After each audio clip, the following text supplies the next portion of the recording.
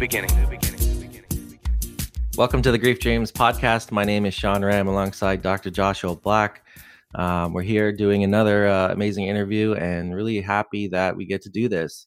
Thank you again to all our listeners across the world, wherever you are, Canada, United States, Europe, Asia, Africa, because we really appreciate it. You know, you're taking the time out of your day to listen to a long form type of podcast, and we just hope that you get something out of it. And let's just get into it right now. We have on with us today Kevin Oulis, and he is a BAFTA-winning filmmaker and writer of the acclaimed Death Guide, My Father's Wake, How the Irish Teach Us to Live, Love, and Die. Kevin has reported on famines, wars, and plagues all over the world for the New York Times and The Guardian. As a documentary filmmaker, he has filmed in the Middle East and directed the Emmy-nominated Cult of the Suicide Bomb television series. And he is also the producer-director of a compelling new stage work, Wonders of the Wake, that revives the last art of Irish keening and celebrates the ancient rites of the Irish wake. Kevin, welcome to the podcast. Thank you very much. Yeah, we actually first met at the Death Symposium, which was held in Toronto, and you had a really compelling talk there, talking about death of your father, illuminating us to the Irish wake and the different nuances and rites that go along with that. And it was just a fascinating time and really enjoyable. Yeah, well, the thing is, the wake is one of the oldest rites of humanity. Both the Neolithic people who lived 6,000 years BC, even the Aztecs and the ancient Greeks, they all basically had a funereal rite that shares common elements, and that is obviously like the gathering of the living around the bereaved, the gathering around the actual physical presence of a corpse. And I mean, all these different cultures came together at this moment of death in the Irish in the wake, really, to bridge what you might call the wound of mortality. And that still has an awful lot to teach us. It really does, because our ancestors across every human culture found a lot of value in the wake, a lot of therapeutic value, both in terms of the grief process, in terms of support for those who are bereaved, and in a societal acceptance of death. Because in a way, that the best way to learn about death is obviously to see other people die around you. And that is, of course, what used to happen to our ancestors all the time, is that they lived amongst the dying. I mean, what we do now is we tend to sort of shun the dying and the dead. We sort of send them off to hospitals. We don't really lower our voices, pull the curtains across. We don't go to funerals in the same way. It's quite common, obviously, for people never to have seen a dead body. Yet mortality is a 100% universal event. Yeah, absolutely. Well said. It just seems like, and here in Western society, I can only speak for Canada and North America, but it seems like we've distanced ourselves from the process itself. We've kind of allowed other people to kind of do the work that we normally used to do as a community, as family, as loved ones of the deceased. And you're right. Until you kind of experience it yourself, you might rationally, logically kind of understand that idea. I like, for just take myself for an example. I kind of knew that we were getting away from that, and maybe it was important to kind of do those things. But until this past winter, my grandmother passed away. Until I actually got to do that, I never really, it didn't connect fully about the importance of it. And for me, it was, like you've described, there was a richness to it. There was a feeling of that this is what it's supposed to be. It was comforting. We were all there as a family. She was dying, within a week, and every night we sat there, we took turns and all that. And so I saw that value, and like you said, that's something that seems like we've gotten away from in North American culture, but in Ireland, it's definitely something that's looked upon differently. Well, it's interesting how we, have come to view death in our society. I mean, in a sense, the Western death machine. I write about this in my book, My Father's Wake. That's a machine that sort of takes over, that medicalizes death. One of the functions of Western hospitals is to really dispose of the dead or the dying. It's you get kind of get sucked into this machine. Your death is medicalized. Then you literally leave the ward in a solid-sided trolley.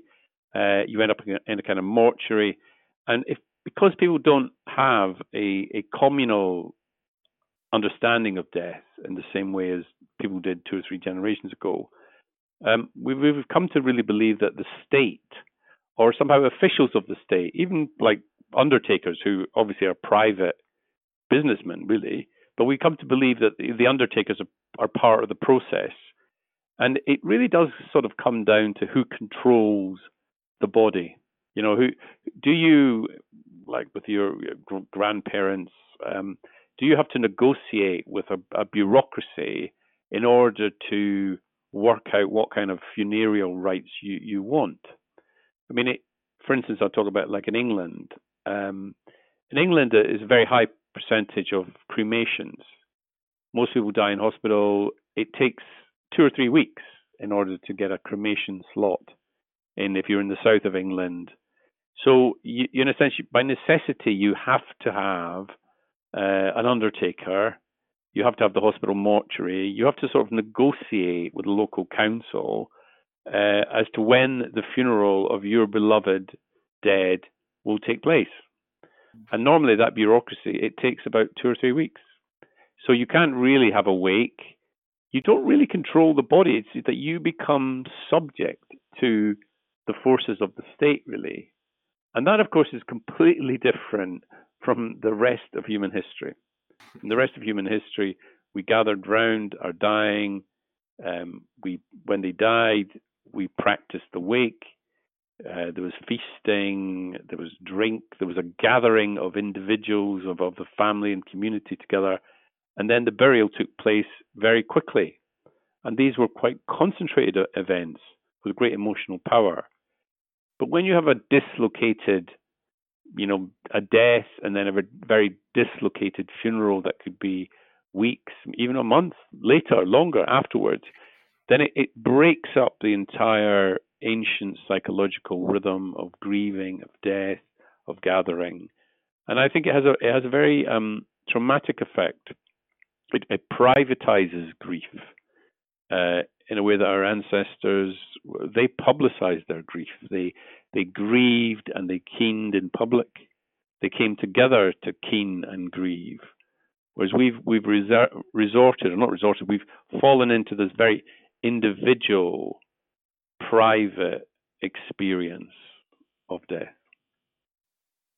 It's so interesting. And I'm really curious about keening, because you've mentioned it a couple times. What exactly is that?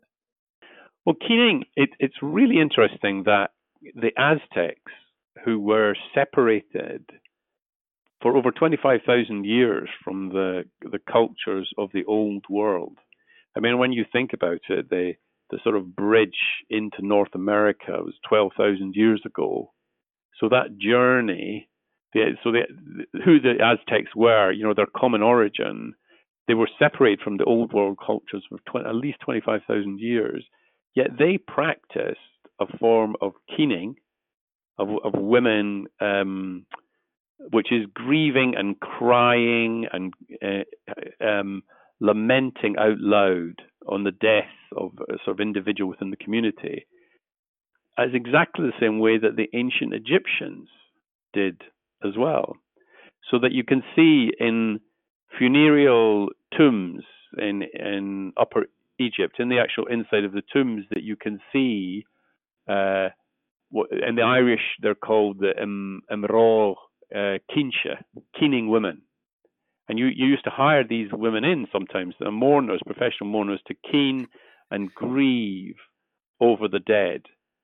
So when the Franciscan scholars came and saw the Aztec culture, they saw exactly the same thing, that Aztec women, some of them were professionally paid to mourn and keen at the death, at the graveside. One of the aspects of this is it's a form of heightening the emotion at the graveside. It is not about repressing. It's the very opposite of the stiff upper lip and don't show emotion. It's designed to actually bring out a catharsis of emotion, to heighten the grieving. Sometimes it's related to status. This may sound sort of cynical, but it's the more wealthy you were, probably the more professional mourners, the more keening women you hired. If, of course, you were very important in the community, you probably didn't need to hire them, that they came out anyway. And it was a way of, it's interesting, it's a way of actually bringing a psychic, and literally I talk about it's a psychic unity. So that when I grieve, if I grieve now in the Western Death Machine, I cry and I sort of grieve alone. But even at my own father's wake, the women in the household, they cried together. That they found reinforcement and, in a sense, a communal solidarity in being able to cry out loud together to show their grief and emotion for my father. But also, in a sense, it's a way of leaching and bleeding out that emotion. It's a way of forcing the grieving process faster, because you're in a sense you're letting it all hang out. It's very interesting. It's interesting that there are women that start this, because I tend to find they tend to be more in tune with their emotions, and so I think that's great for a culture to really bring out those emotions that are there. But sometimes, especially with men, like we tend to push those down a bit. But when that's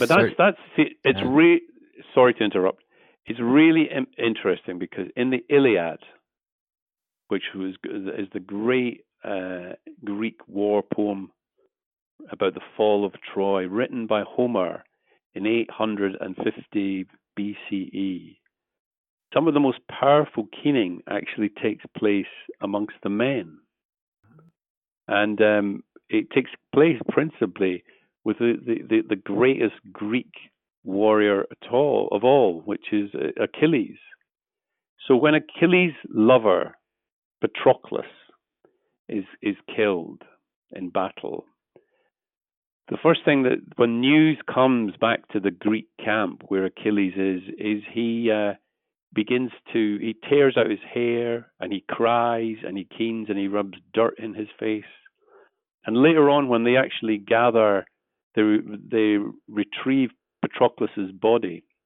He places his body in the middle of a kind of circle, and then him and his soldiers come with their chariots and they ride round and round Patroclus's body, and they weep. And so much so, Homer says that the breastplates and the ground were wet with tears as these warriors, the Myrmidons, and it's also man-slaying Achilles, is a very, very frightening character, that he weeps and keens out loud. And Achilles says this thing that's really interesting, or Homer says, he says, "We shall have our fill of the pleasures of sorrow." And what he really does mean by that is this: we shall have this, great grief, catharsis, this unleashing of emotion. Probably the only other time when human beings are allowed to sort of utterly unleash all of their emotions without abandon is literally in sexual ecstasy, in a kind of orgasm. But in the keening, you're allowed to, in a sense, forget all holding back and just let all these emotions flow out of you. The power of it is, of course, is that you're doing that in a collective unity, that you're doing it with other people, and it's far more safer. We'd be really frightened that if you gave in to your emotion, that somehow we'd go mad forever and we'd never come back.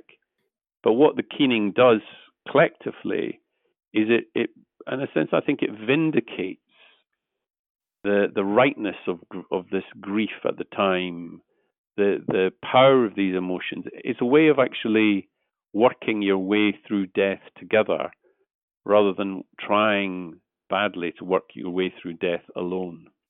That's very interesting, and I see that. I see it as a therapeutic mechanism to kind of allow that moment during the most appropriate time, really. And also, like in my own family, I've witnessed that with a lot of older Indian people. A lot of like, I remember my grandmother. When my grandfather died, she wept pretty dramatically and loud, and it was a bit scary as a kid, kind of looking at this and witnessing it because it wasn't as common for me to see. And so I think it just alludes to some of the more ancient cultures. They still had remnants of that, especially, if you go to India, it's a very emotionally driven country, very passionate. I think maybe what happened is as Western society kind of took its hold on everyone, and I'm not blaming the British, I'm just saying that like maybe some of those Victorian ideals, the properness, the etiquette kind of took its hold a little bit more. And so I think people, even if they had an old culture, old tradition, they kind of changed and modified them to kind of represent the new way of kind of the new etiquette. I think that's maybe what happened. It's a complicated, it's psychological and cultural and medical process. Are in a sense the again I call it the Western death machine. The rise of the Western death machine, begins in the mid 1800s. The first sanitarium in the world for tuberculosis. Tuberculosis was a disease that killed 1 in 4 of the human population. It was one of the oldest, and is still one of the oldest bacteriological infections of mankind. The ancient Egyptians died of TB. The Neanderthals died of TB. It's a really, really old bacterium. It's like at least 1 million years old. And so it's plagued humanity for eons and eons. And if you joined a monastery, or if you joined a nunnery in the 18th and 19th century, you stood a really good chance of actually dying of tuberculosis. Any closed community, the slums of both the slums of America and the slums of the Industrial Revolution of England. So this was a very sort of prevalent disease. Now, literally up until the Second World War, there wasn't a medical cure for tuberculosis. But in 1863 in Poland, we had the first sanitarium, which was basically you took people with TB out of the community and you sent them to a separate place. You isolated them. And that was really the beginning of what you might call a sort of separation between the dying and the living. That as the medical profession grew more and more powerful, we began to abstract the dying from amidst the living. I mean, one of the falsities that we have in our current conception of death is people say it's a terrible crime if a parent should bury a child.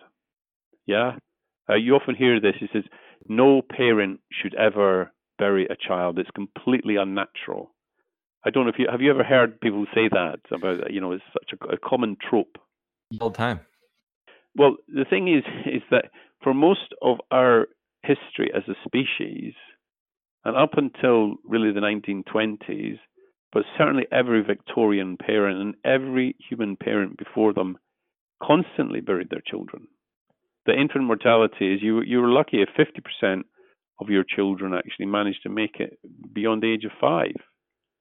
So what we've done is we've completely reversed a sort of biological reality and sort of converted it into an act of faith, almost like outrage that children should automatically die after their parents.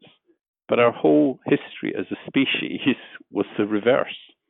So it's just that we've formulated a conception of death where it becomes more and more abstracted, that people have very little their own personal experience of death, of someone in their family dying, of someone in their community dying, of seeing dead bodies, of going to funerals, of touching and even kissing the bodies of the dead.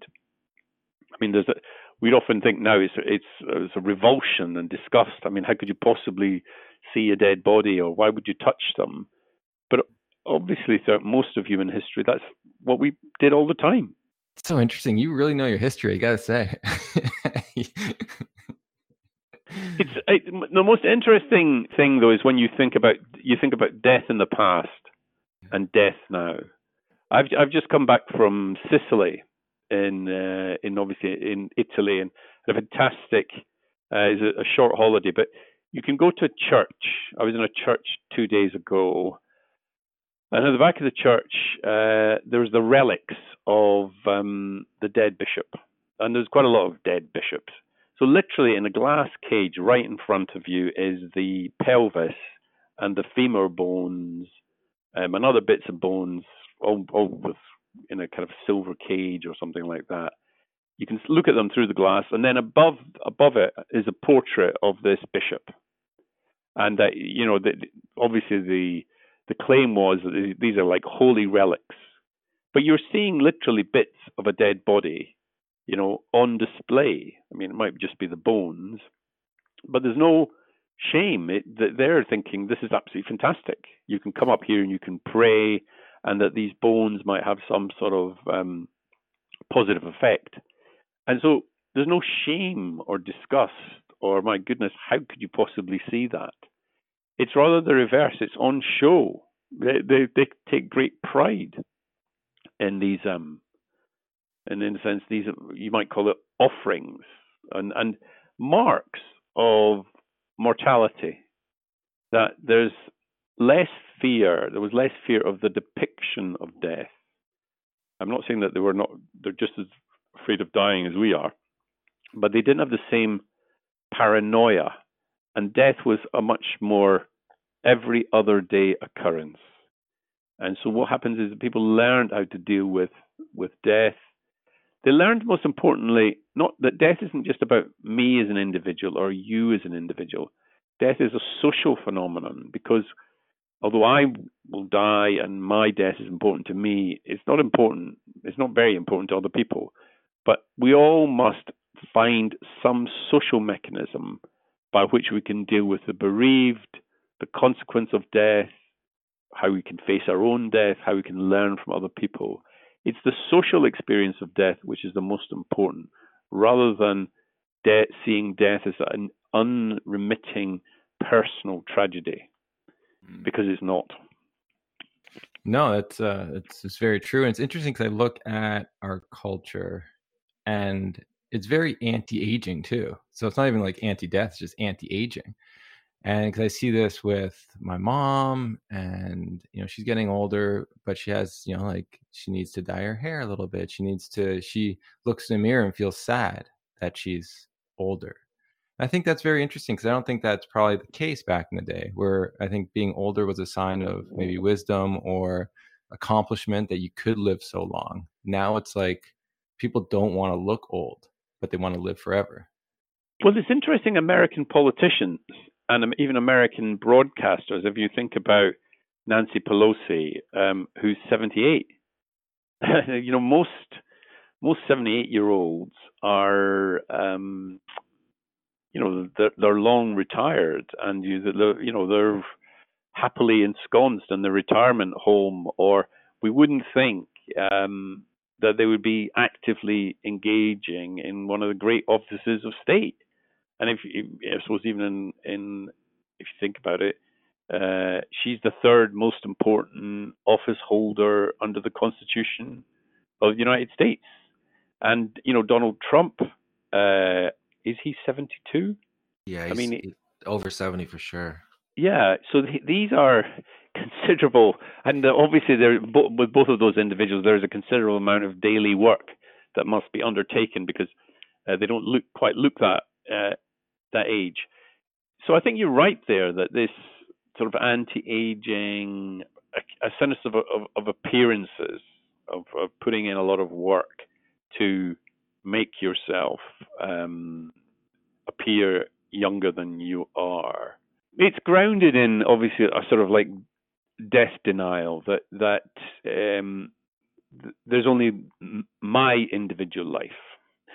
what's important about older attitudes towards death is that it's a communal experience. That if you look at medieval attitudes towards death, that people sort of believe that they believe in a kind of like fate, that you went through life and then, in a sense, the cords got cut, that your fate was inevitable, and so there was no point in fighting death. That you could come to. It's not that you ran into the arms of death, but when death came, it was inevitable, and so it was no point in wasting your energy trying to outrun death. What you had to do is you just had to accept that now your time had come, and that was how it was going to be, and that you prepared yourself for that. You prepared yourself for death to come when it was going to come. In some of the old French chivalric poetry, they talk about they could feel death close. Yeah. And that was often the thing on the deathbed, is that people were sick and sometimes they recovered, and other times he says, no, I think I feel death is coming for me now.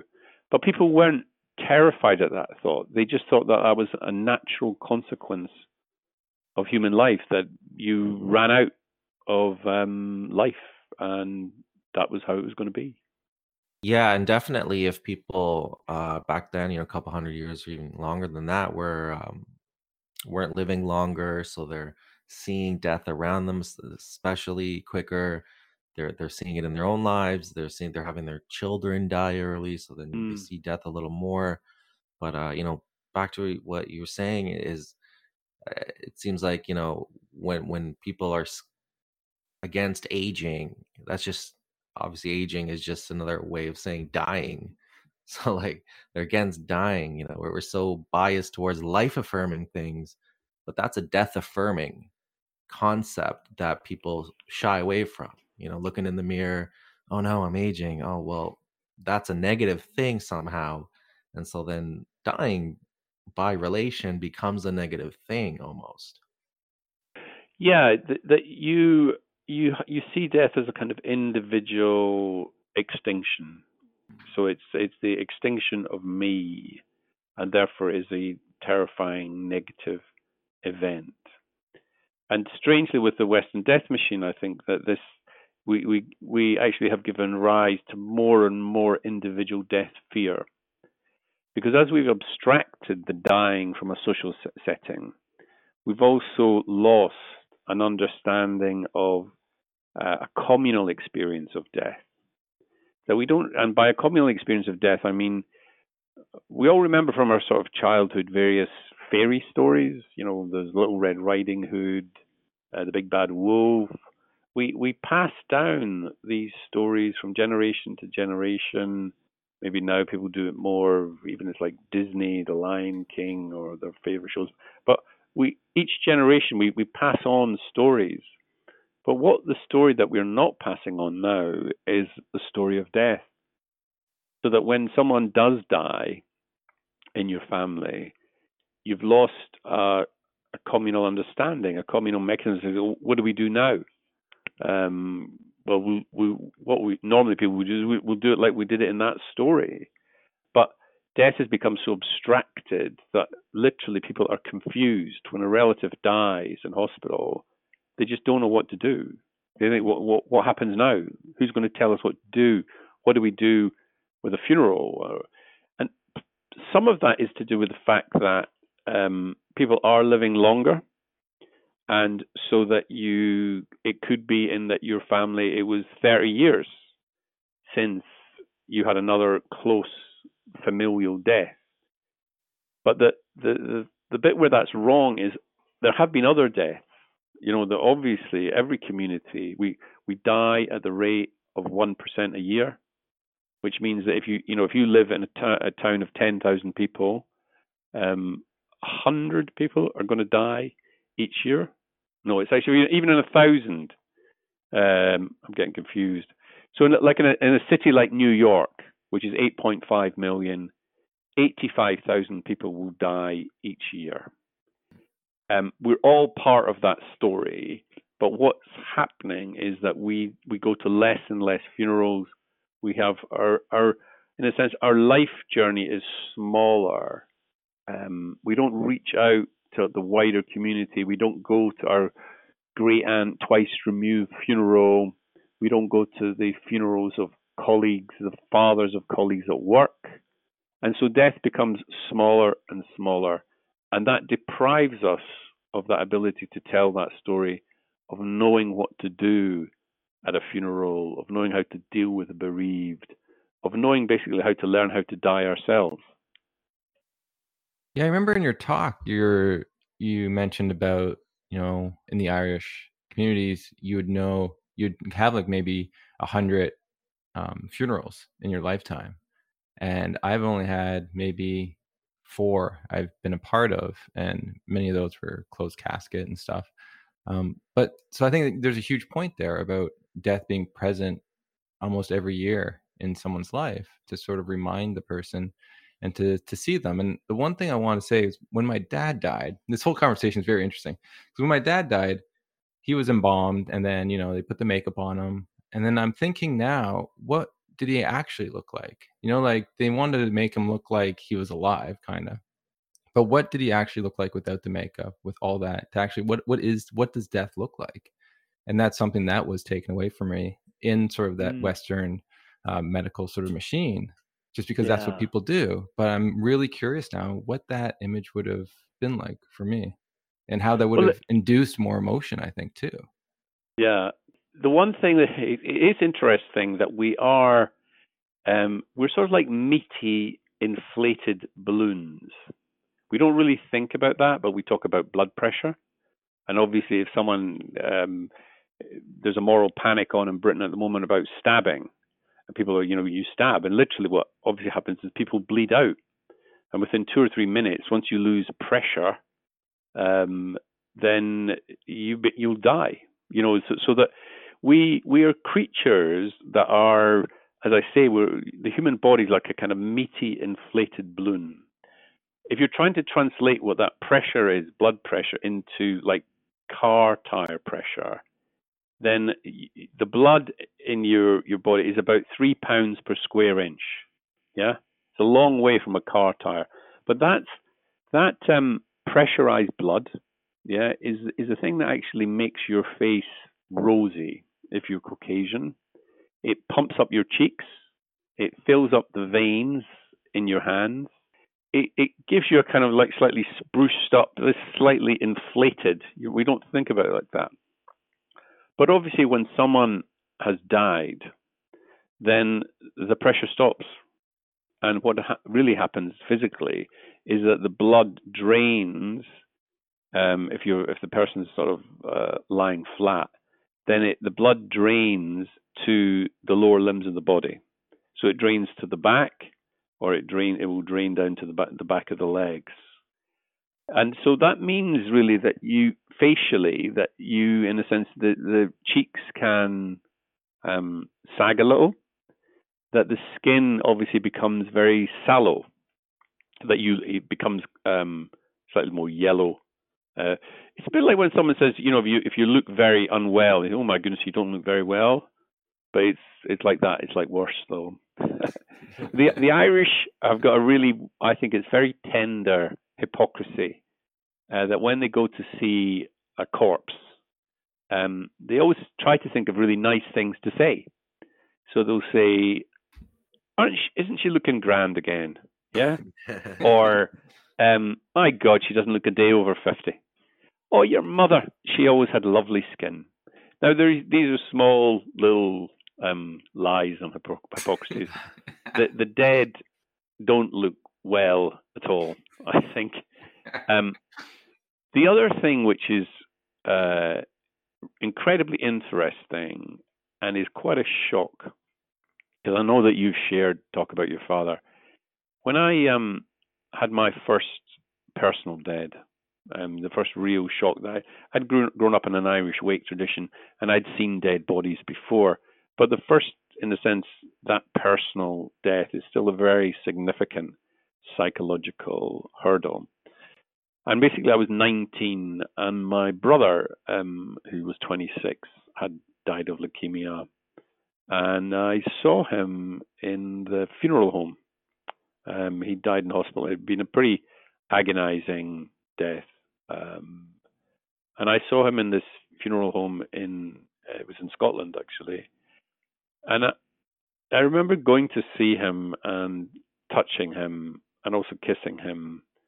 And the greatest shock, of course, was that he was so cold, so deathly cold.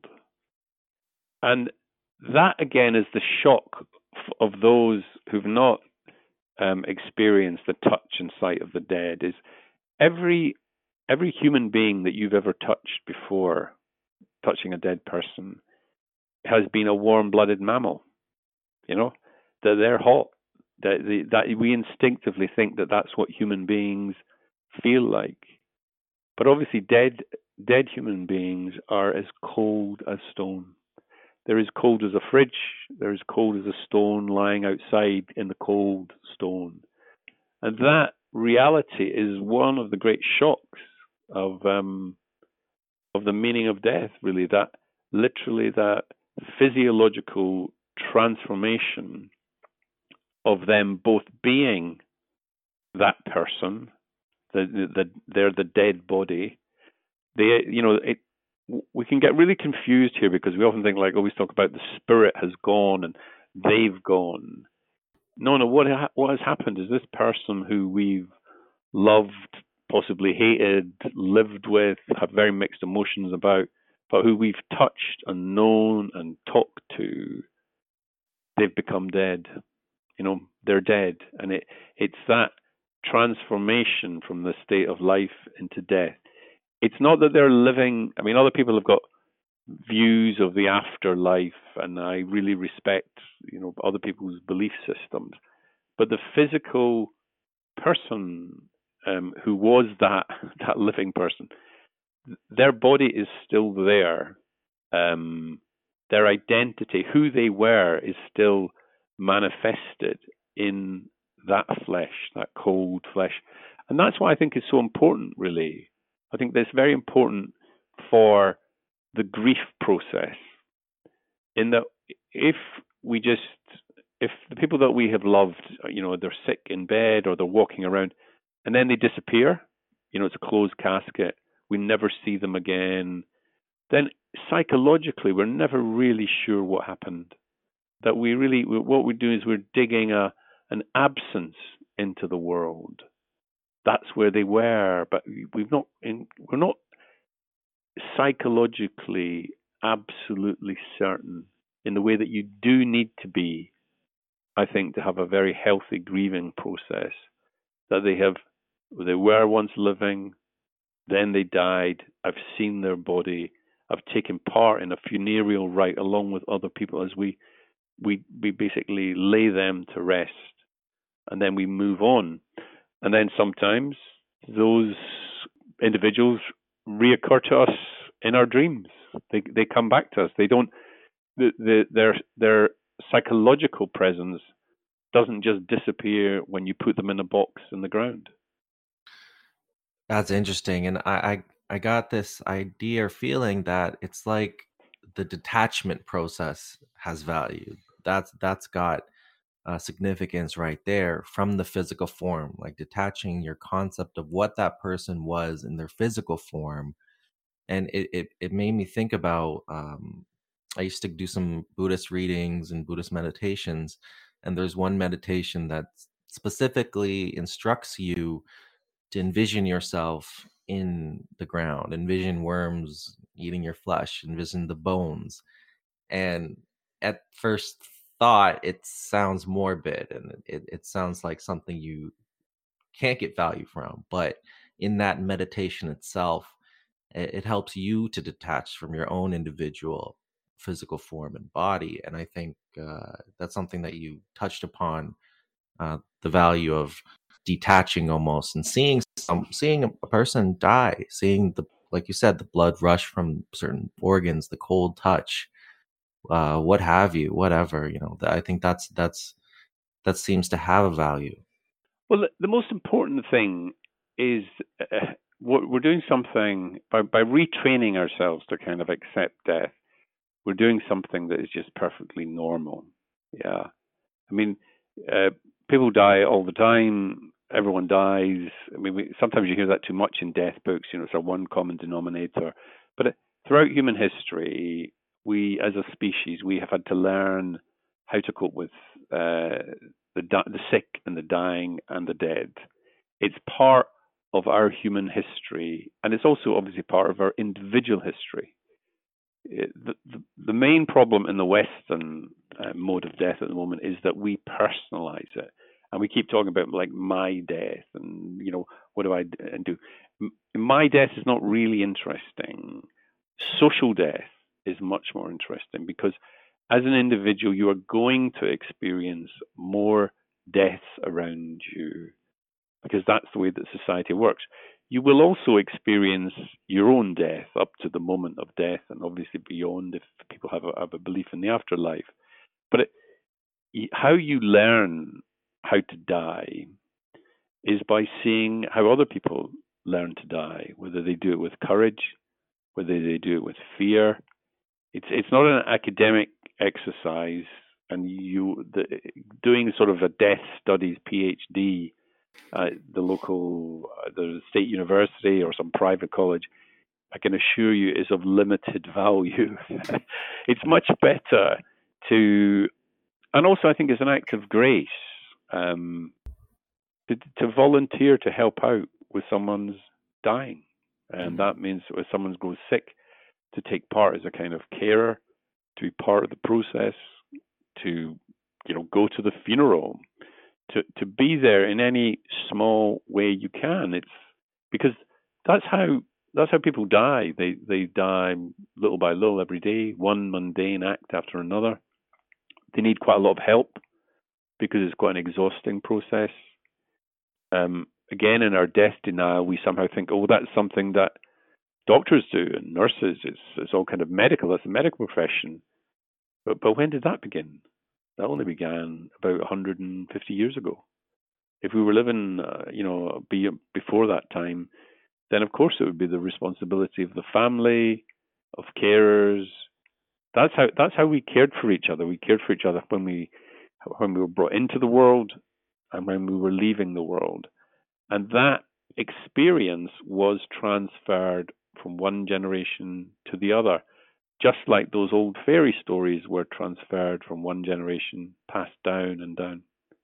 When my father died on the island, Achill Island, off the coast of County Mayo, where my family have lived in the same village for 250 years, and my aunt showed my sister how to wash his body.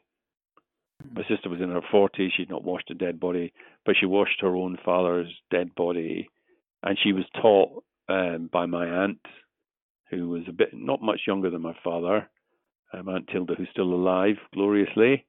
And she transferred that knowledge down, and this is how you wash the dead.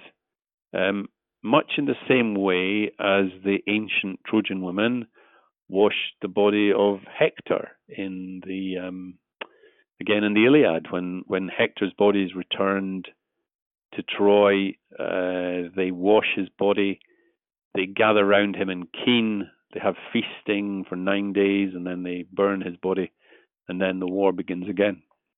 Yeah, it's so interesting, everything you're talking about. I'm really curious for the book you wrote, My Father's Wake. How did that do anything for you in the sense of, helping explain or explore the topic of death more to our culture, or to even your own grief of talking about your dad and what you went through? Well, I suppose I thought the moment when I thought I should write that book was literally by my father's bedside, and it was by his deathbed, and I had left the house. It was about 5 o'clock in the morning. It was on the longest day. Our family house is very close to the Atlantic Ocean, obviously on the wrong side of the ocean, but it's 200 yards away from the Atlantic. And we'd had this death vigil, which had been going for 3 days. My father was in a very small room, a room which one of my brothers had been born in. in a house that he had helped build himself in the 1930s. As I say, he'd been in this sort of coma, but we'd had this vigil going on like watchers, because people strongly believed that you shouldn't die among strangers and that you should never die alone. And although there was some medical care, there was doctors and nurses, but the actual care was undertaken by the community, by neighbors, by his daughters, by sons, by everyone around him. That his death was sort of communal. It was communally owned, really. Anyway, it was by the bedside, and I'd been going out for this walk, and then I was called in by my 9-year-old nephew, Sean, who said, who ran after me and said, "Come quick, Kevin, he's going now." And I went into the room, which is a very small room, and then my father was very emaciated. He'd died of pancreatic cancer, and in the end stage of pancreatic cancer, you lose all the muscle and flesh. It's a common thing in cancer called cachexia. So you're really just skeletal. And he almost looked like a sort of martyred, like some image of I'm not saying he was a saint, but he was so just a jumble of bones, really, very skeletal husk. Anyway, my Aunt Tilda, was a leading figure, or kind of keener, a seer, and in Irish she's called the Mban Cinnse, the sort of chief, really like a seer, a sort of guide. And anyway, she was taking his pulse, and she thought he was about to die. And then it went on slightly longer. He didn't kind of quite die. But in the room, I sort of stared around the room, and there were 10 people in this very small room. Some of whom I didn't really know very well.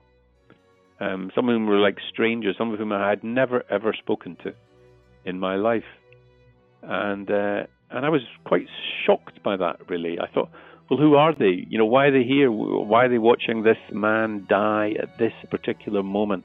What did they expect to get out of that? And just at that moment, as I was thinking that thought, the Mban Cinnse struck up this old Catholic prayer, which is the Rosary, which is the 5 sorrowful mysteries. But really, it could have been a Buddhist chant.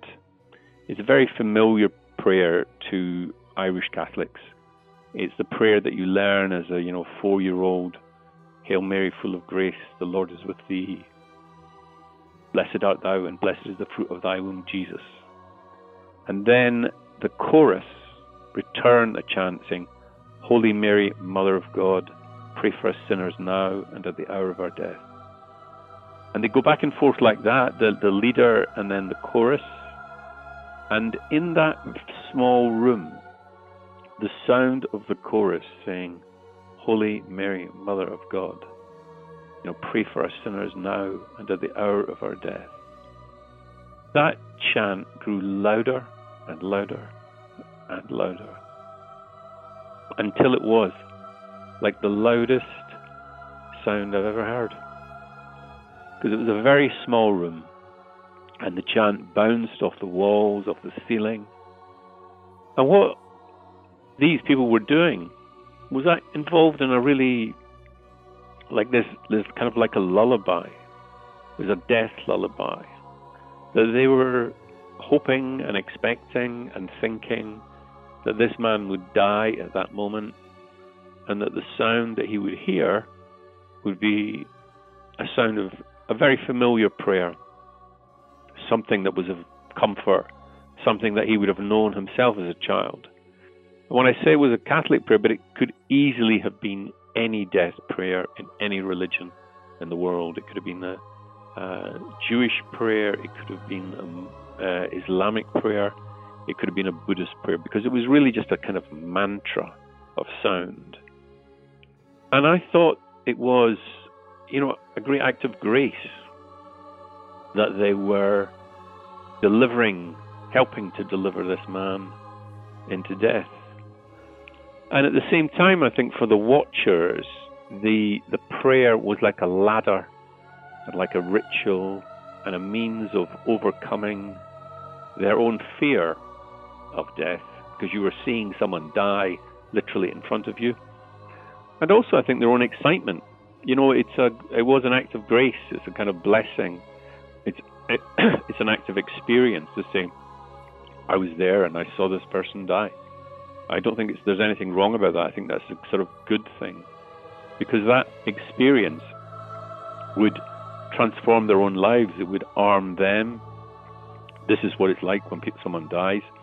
It was a knowledge that they could then pass on in similar situations, in other moments of death. It was something that would even possibly protect them in their own lives at their own moment of death, because they would have seen this is what it looks like. And I think that's, just to sort of try to summarize that, is there's nothing special about dying. It happens all the time.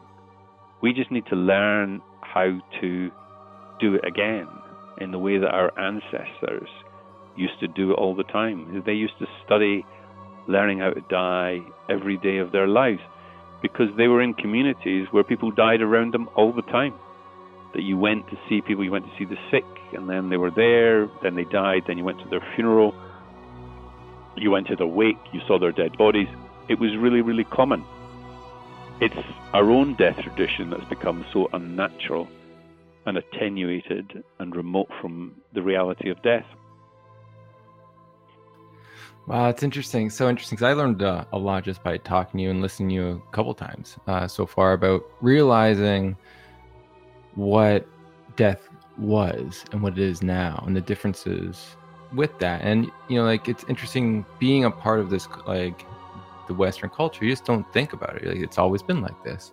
But then when you start hearing about the differences, you start questioning the motives behind, you know, death and the business of it all. So, you know, thank you so much for talking about all that sort of stuff. You did mention one thing about the culture, about grief dreams. So dreams of the deceased loved ones.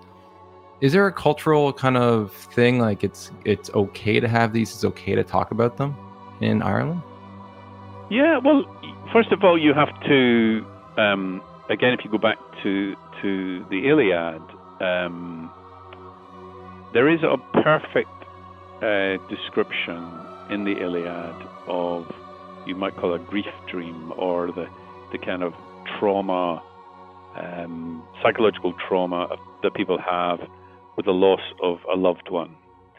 And that, again, is between Patroclus and Achilles. Now, for those not familiar with the story of the Iliad, basically, Patroclus is Achilles' lover.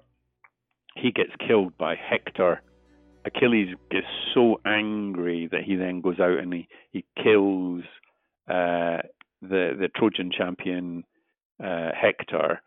And because he's in such a rage, he refuses to allow Hector's body to be buried, and he keeps on desecrating the body and refusing to move on. He's so consumed with grief for Patroclus that he refuses really to grieve, to move through the process, and to give both Patroclus and Hector the right of burial. And then in one of the books of the Iliad, Patroclus appears in a dream to Achilles. And it's like a perfect psychological description, as written by Homer in 850 BC, where Patroclus says to Achilles is that you must bury me properly. I'm wandering the earth. They're not allowing me to cross the river Styx to go into Hades. I cannot find peace in the afterlife until you basically give me the right of burial. And Achilles sort of wakes up like that, and then he acts upon it, and he does give Patroclus a proper burial. One of the things our ancestors believed is that the reason for the wake and the reason for the funeral is that you have to lay the dead to rest.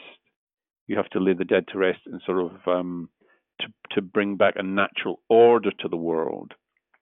And if you don't do that, then their restless spirits can appear to you in their dreams, in your dreams. They can not only just appear in dreams, but they can also interfere with the world of the living, that they can out of revenge, bring hexes and stillbirths, and that there's almost like the dead can interfere with the natural world.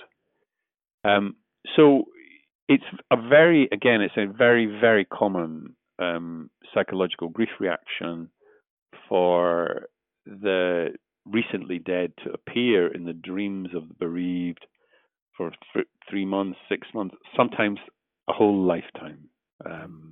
It is. It's part. I think it's a part of love, because it's just because someone's died doesn't mean to say that your love for them dies at that moment. They live on in you, and it's important that they do live on in you. Yeah, it's interesting when you say that, because in Cambodia they have a similar kind of theory about like the wandering soul and how these dreams can harm you if it's longer than 2 years past. That means that they're not reincarnated and they're wandering and need your help. And so when they get these dreams, one of the things that they can do, these like rituals to try almost to stop having these dreams. But I think it's interesting because there are those dreams where they're asking for assistance to, let's say, as Homer in Homer's book about, bury my body properly. But there's these other dreams. You're talking about these love dreams. And I think it's based on your belief that even though you have these love dreams and they can continue for the rest of your life, sometimes people will feel that even that is a sign that maybe that they're wandering.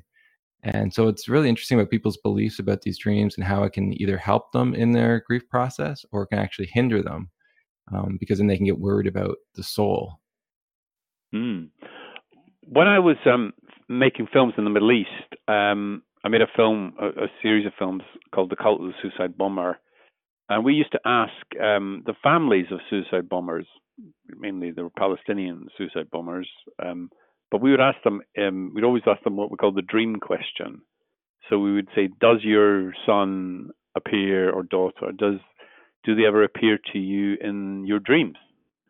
And they said they did. Everyone said that they did. That they and they often said that it's a very complicated grief process around suicide bombing. Often the parents don't really know that their son is, as they would call it, martyr themselves, that they're going to blow themselves up and also kill other people. And not every suicide bomber actually manages to kill other people. They often just end up killing themselves. Something goes wrong. But even when they do kill, it's a horrible.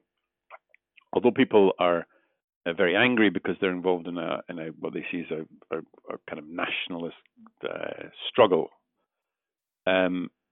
People are still terribly upset often about the individual loss, that they have lost their son. And there's also possibly the guilt that their son has murdered people in a really horrible way, getting on a bus, blowing themselves up, killing people. Sometimes that's a consideration. So it's a complicated thought process. Often in public, people say, yes, he's a martyr, he's fantastic, he's really great. But privately, they're much more conflicted. And they're also grieving. They've also lost someone who's very close to them. But often when we ask the dream question, do they appear in your dreams? And they often said, yeah, they did. And then they said they appeared somewhere green and lush. The Arabic word for it is Jannah, which is like paradise. So that they saw that as a sort of redemptive process, that these are, that's a good place to be. It's kind of like being in heaven. Nobody said, yeah, and there was lots of kind of flames and devils in the background, but they felt that they were communicating with their dead sons. Wow, that's so cool. That's so interesting. Did you ever write about those dreams? Like, did it ever make it anywhere? I mean, there's a terrible sadness to, I do remember there's one father,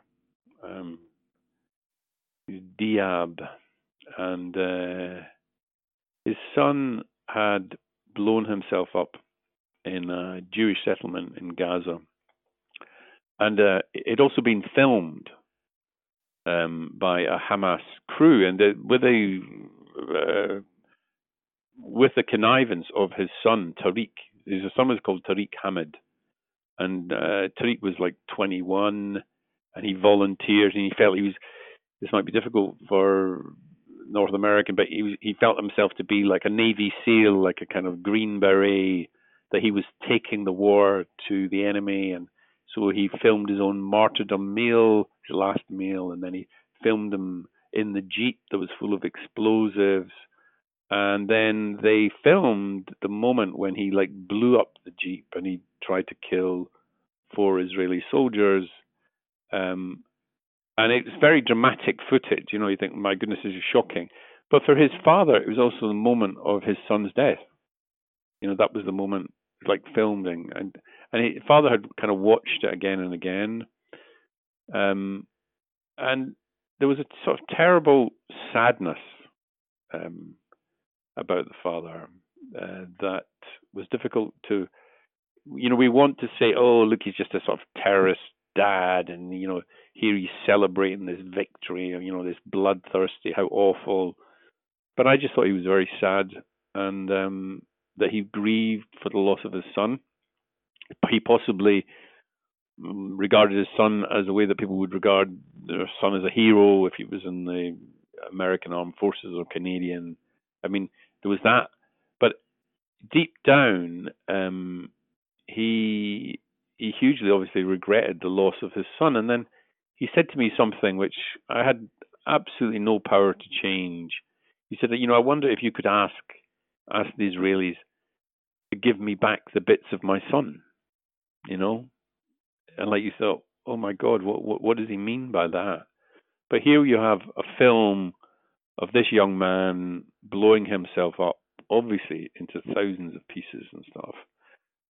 What does happen in the aftermath of these events is that they do gather the bits together, and they are put in a kind of grave.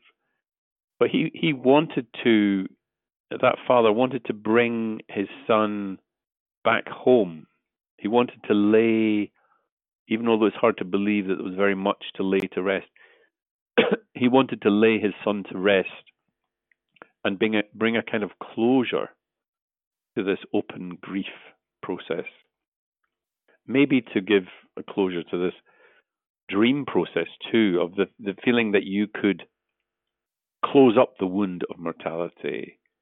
And again, it's common in lots of cultures, is that we lay our ancestors to rest, they're at peace, and then we go on with the rest of our lives. Every so often we have to do various rituals to make sure that they're still happy in death, but that's part of the natural order of the world for these things to resolve themselves by having a proper funeral, a proper rite of burial, a proper end to the grieving process. I'm really curious, have you ever had a dream of your brother or your father after they've died? Did I? I've often had dreams when I've been researching, studying people's lives in journalism, people who are, people who you focus on, you spend an awful long time talking to people about them. And in some ways, yeah, you have kind of like a shape. You can begin to, I suppose you could almost like obsess about who that person was and what they thought and what they did. You know, I spent a long time, for instance, I had to research the life of this Anaya informer, a man who was reluctantly blackmailed into becoming an informer. It's like a school story, like you're part of a gang, and then you betray the gang, and you betray them against the outsiders, and then eventually the people who you grew up with, who your friends, who you're related to, are all part of the gang. They find out that they've betrayed you, you've betrayed them, and then they kill you. And that's what happened. So obviously, if you spend an awful long time thinking about someone like that, I wouldn't say it's like a kind of dream, but you can think, is this, what do they think, or what would they be like, or they begin to become a bit of a presence in your mind. I could put it like that. So you actually haven't had like nighttime kind of dream with any of them or the people you write about? I would say that you can have, would you say, moments of a kind of illumination where you, I can't say that I've ever communicated with them. What I would say is that I suppose that you begin to build up such a strong construct of them in your head that their images sort of take shape, and they do occur in your dreams as almost like messages. Whether the messages are coming from another world or whether they are a confabulation of all these different facts and interviews and renditions by other people of who that person was and what they thought and what their life was is another question. Yeah, that's a question I don't know if it'll ever be answered, but it's interesting to see some of the dreams. And you're right, some of them, they almost have like a message quality to them. Other ones are like sometimes just in the background. They're like one of the characters of the dream. So that's cool. You've experienced some of it throughout your journey, and some of the people that you actually investigate. And I never thought of that. And that's kind of interesting, of dreaming of the people, like actually seeing them, again, or for the first time in your dreams. And someone that you've actually, spent a bunch of your time finding out who they were, what they were like, and then you actually have the opportunity to sometimes even probably meet them. That's kind of cool. Yeah. Well, you spend, I don't really want, there's a lot of the dark stuff, but maybe it's also, as a writer, it can be an act of imagination, but I spent a lot of time looking at old murder files for reasons. Yeah, we talked about something called, I guess, the Tetris effect. Someone said that kind of like if you play, Tetris or video game during the day, you start to kind of dream about it during night. And I can imagine with, you're doing tons of research. I mean, I think I read somewhere you spent 10 years investigating the IRA, kind of researching and getting involved. So I could imagine there's a lot of images that kind of leak into your nighttime. Yeah, I mean, you can have. I remember this one story I did, which is a really horrible story. It was about a man called Robert Mockery who killed his own family, and then I wrote a big cover story in the Guardian magazine about it, and I spoke to as many people as I could about him. And there's these very strange peculiarities of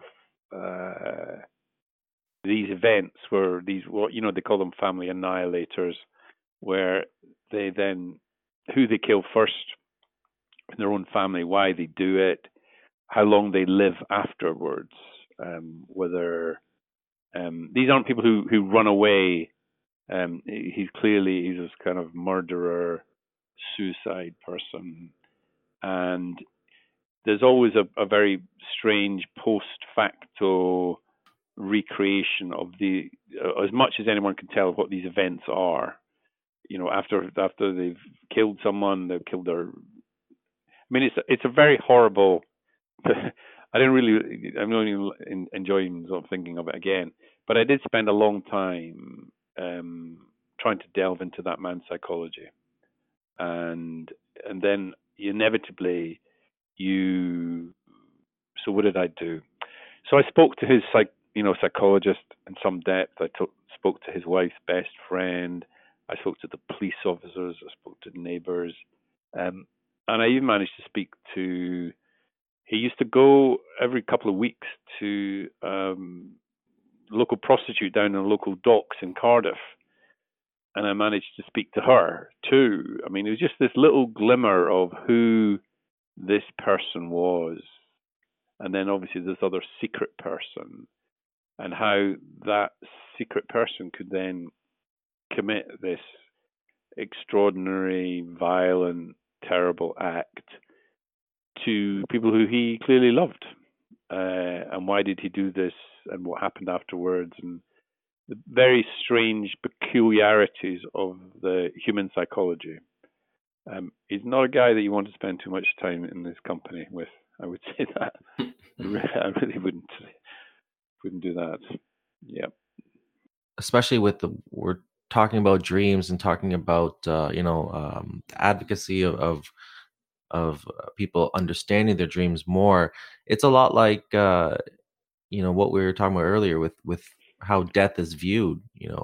I think as humans we have a rich history of understanding dreams, talking about them in kind of ancient cultures, and exploring them. There's some culture, and there's so many different cultures, and everybody kind of looks at it differently, but at the same time there are commonalities, and uh, treating it almost like just as vital as kind of things that happen during the day. And that's something that I think we're trying to get back to, is starting that conversation where, in today's Western culture and society, dreams are neglected for the most part, and just kind of looked upon as, I think for the most part, people just don't understand what our relationship really is, in general. So I think, like, I used this analogy the other day where, in society, we kind of look at social media throughout the day. You might spend, an hour or two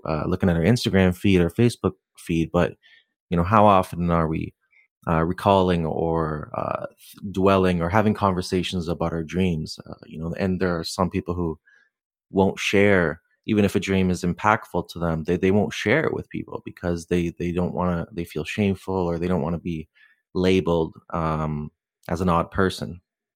I think in the way to understand this is partly to see in the past where our ancestors believed that the boundaries between the spirit world and the natural world were, if you sense, like paper thin, and that the one of the main things about the wake is that it's a belief that unless you give the dead the right of burial, that their restless spirits will kind of roam the earth, but it will also roam the sort of psychological landscape of the living.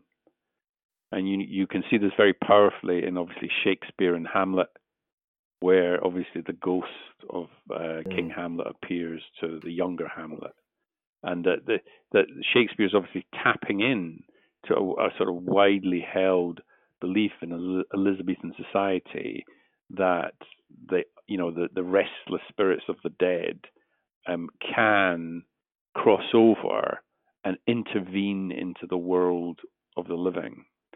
And one of the bases of the wake really was not just that we need to sort of be kind to the dead person, give them the right of burial so that they can then cross over.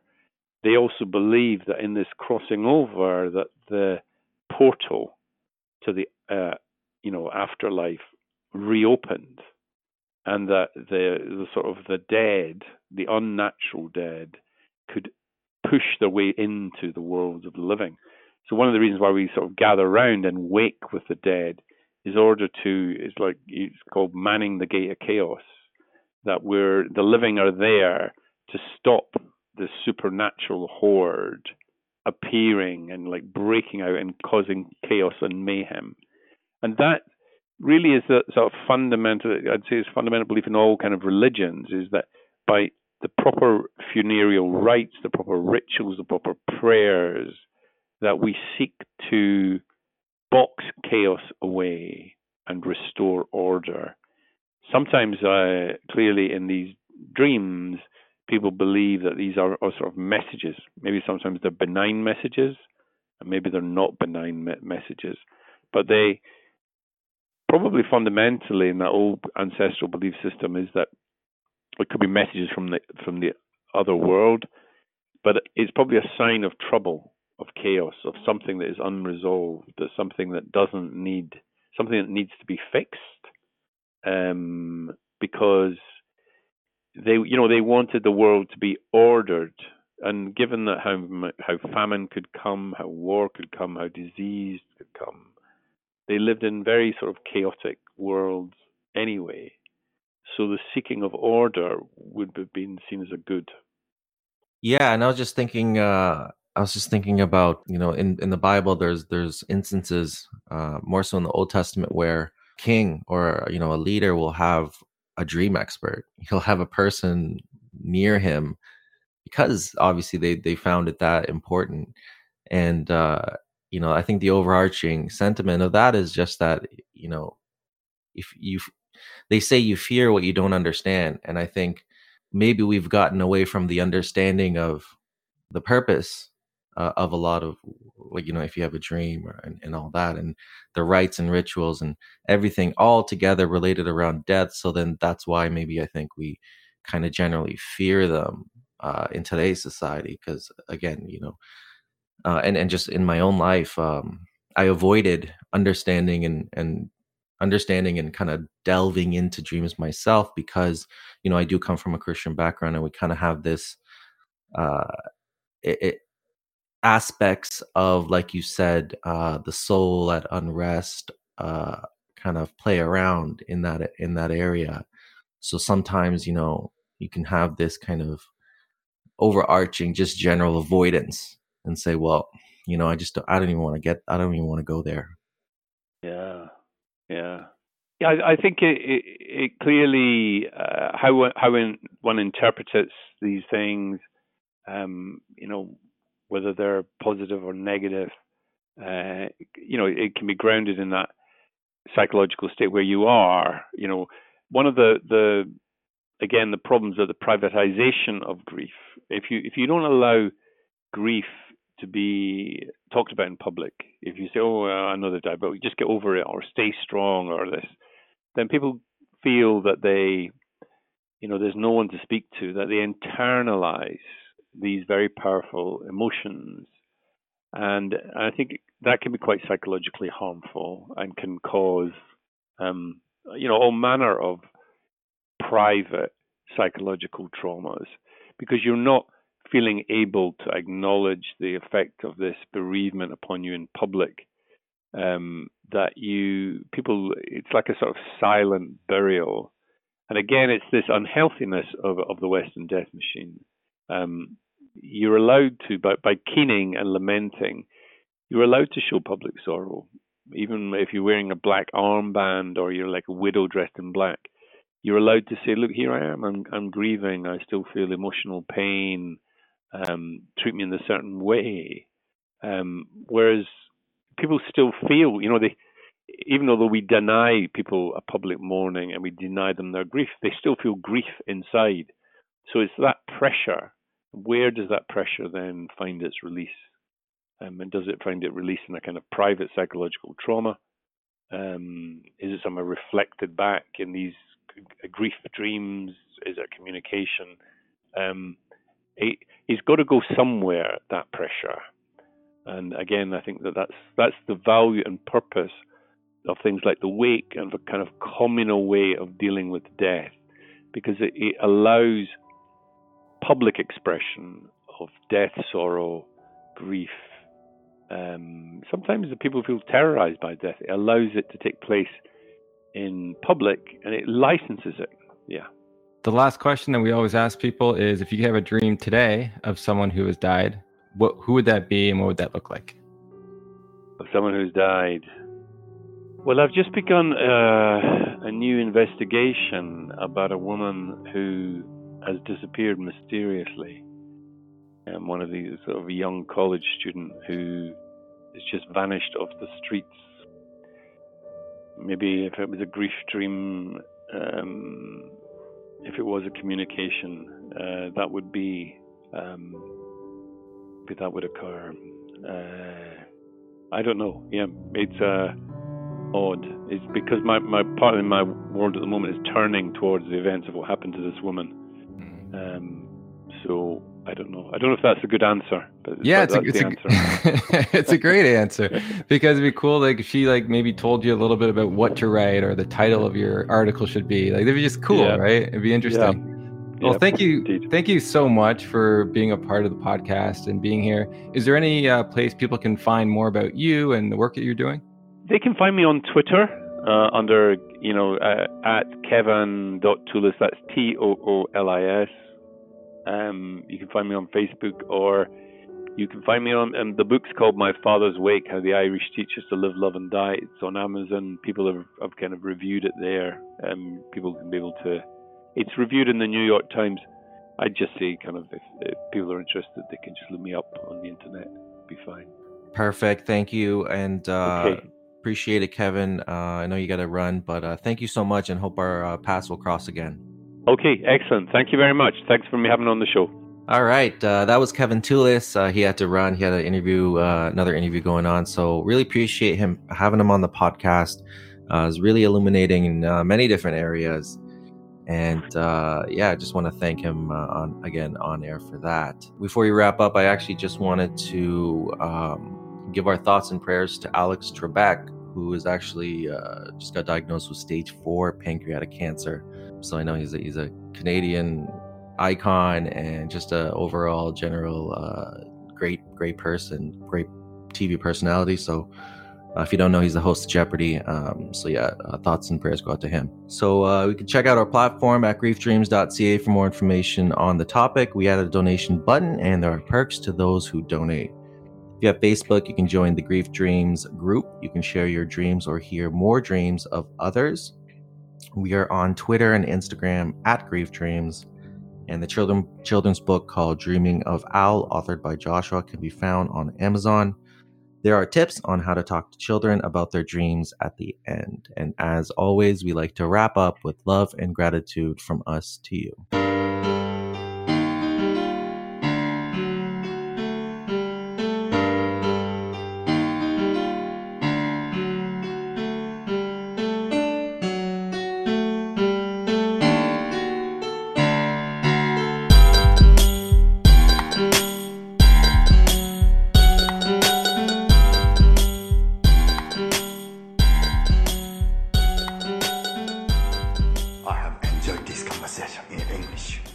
I have questions.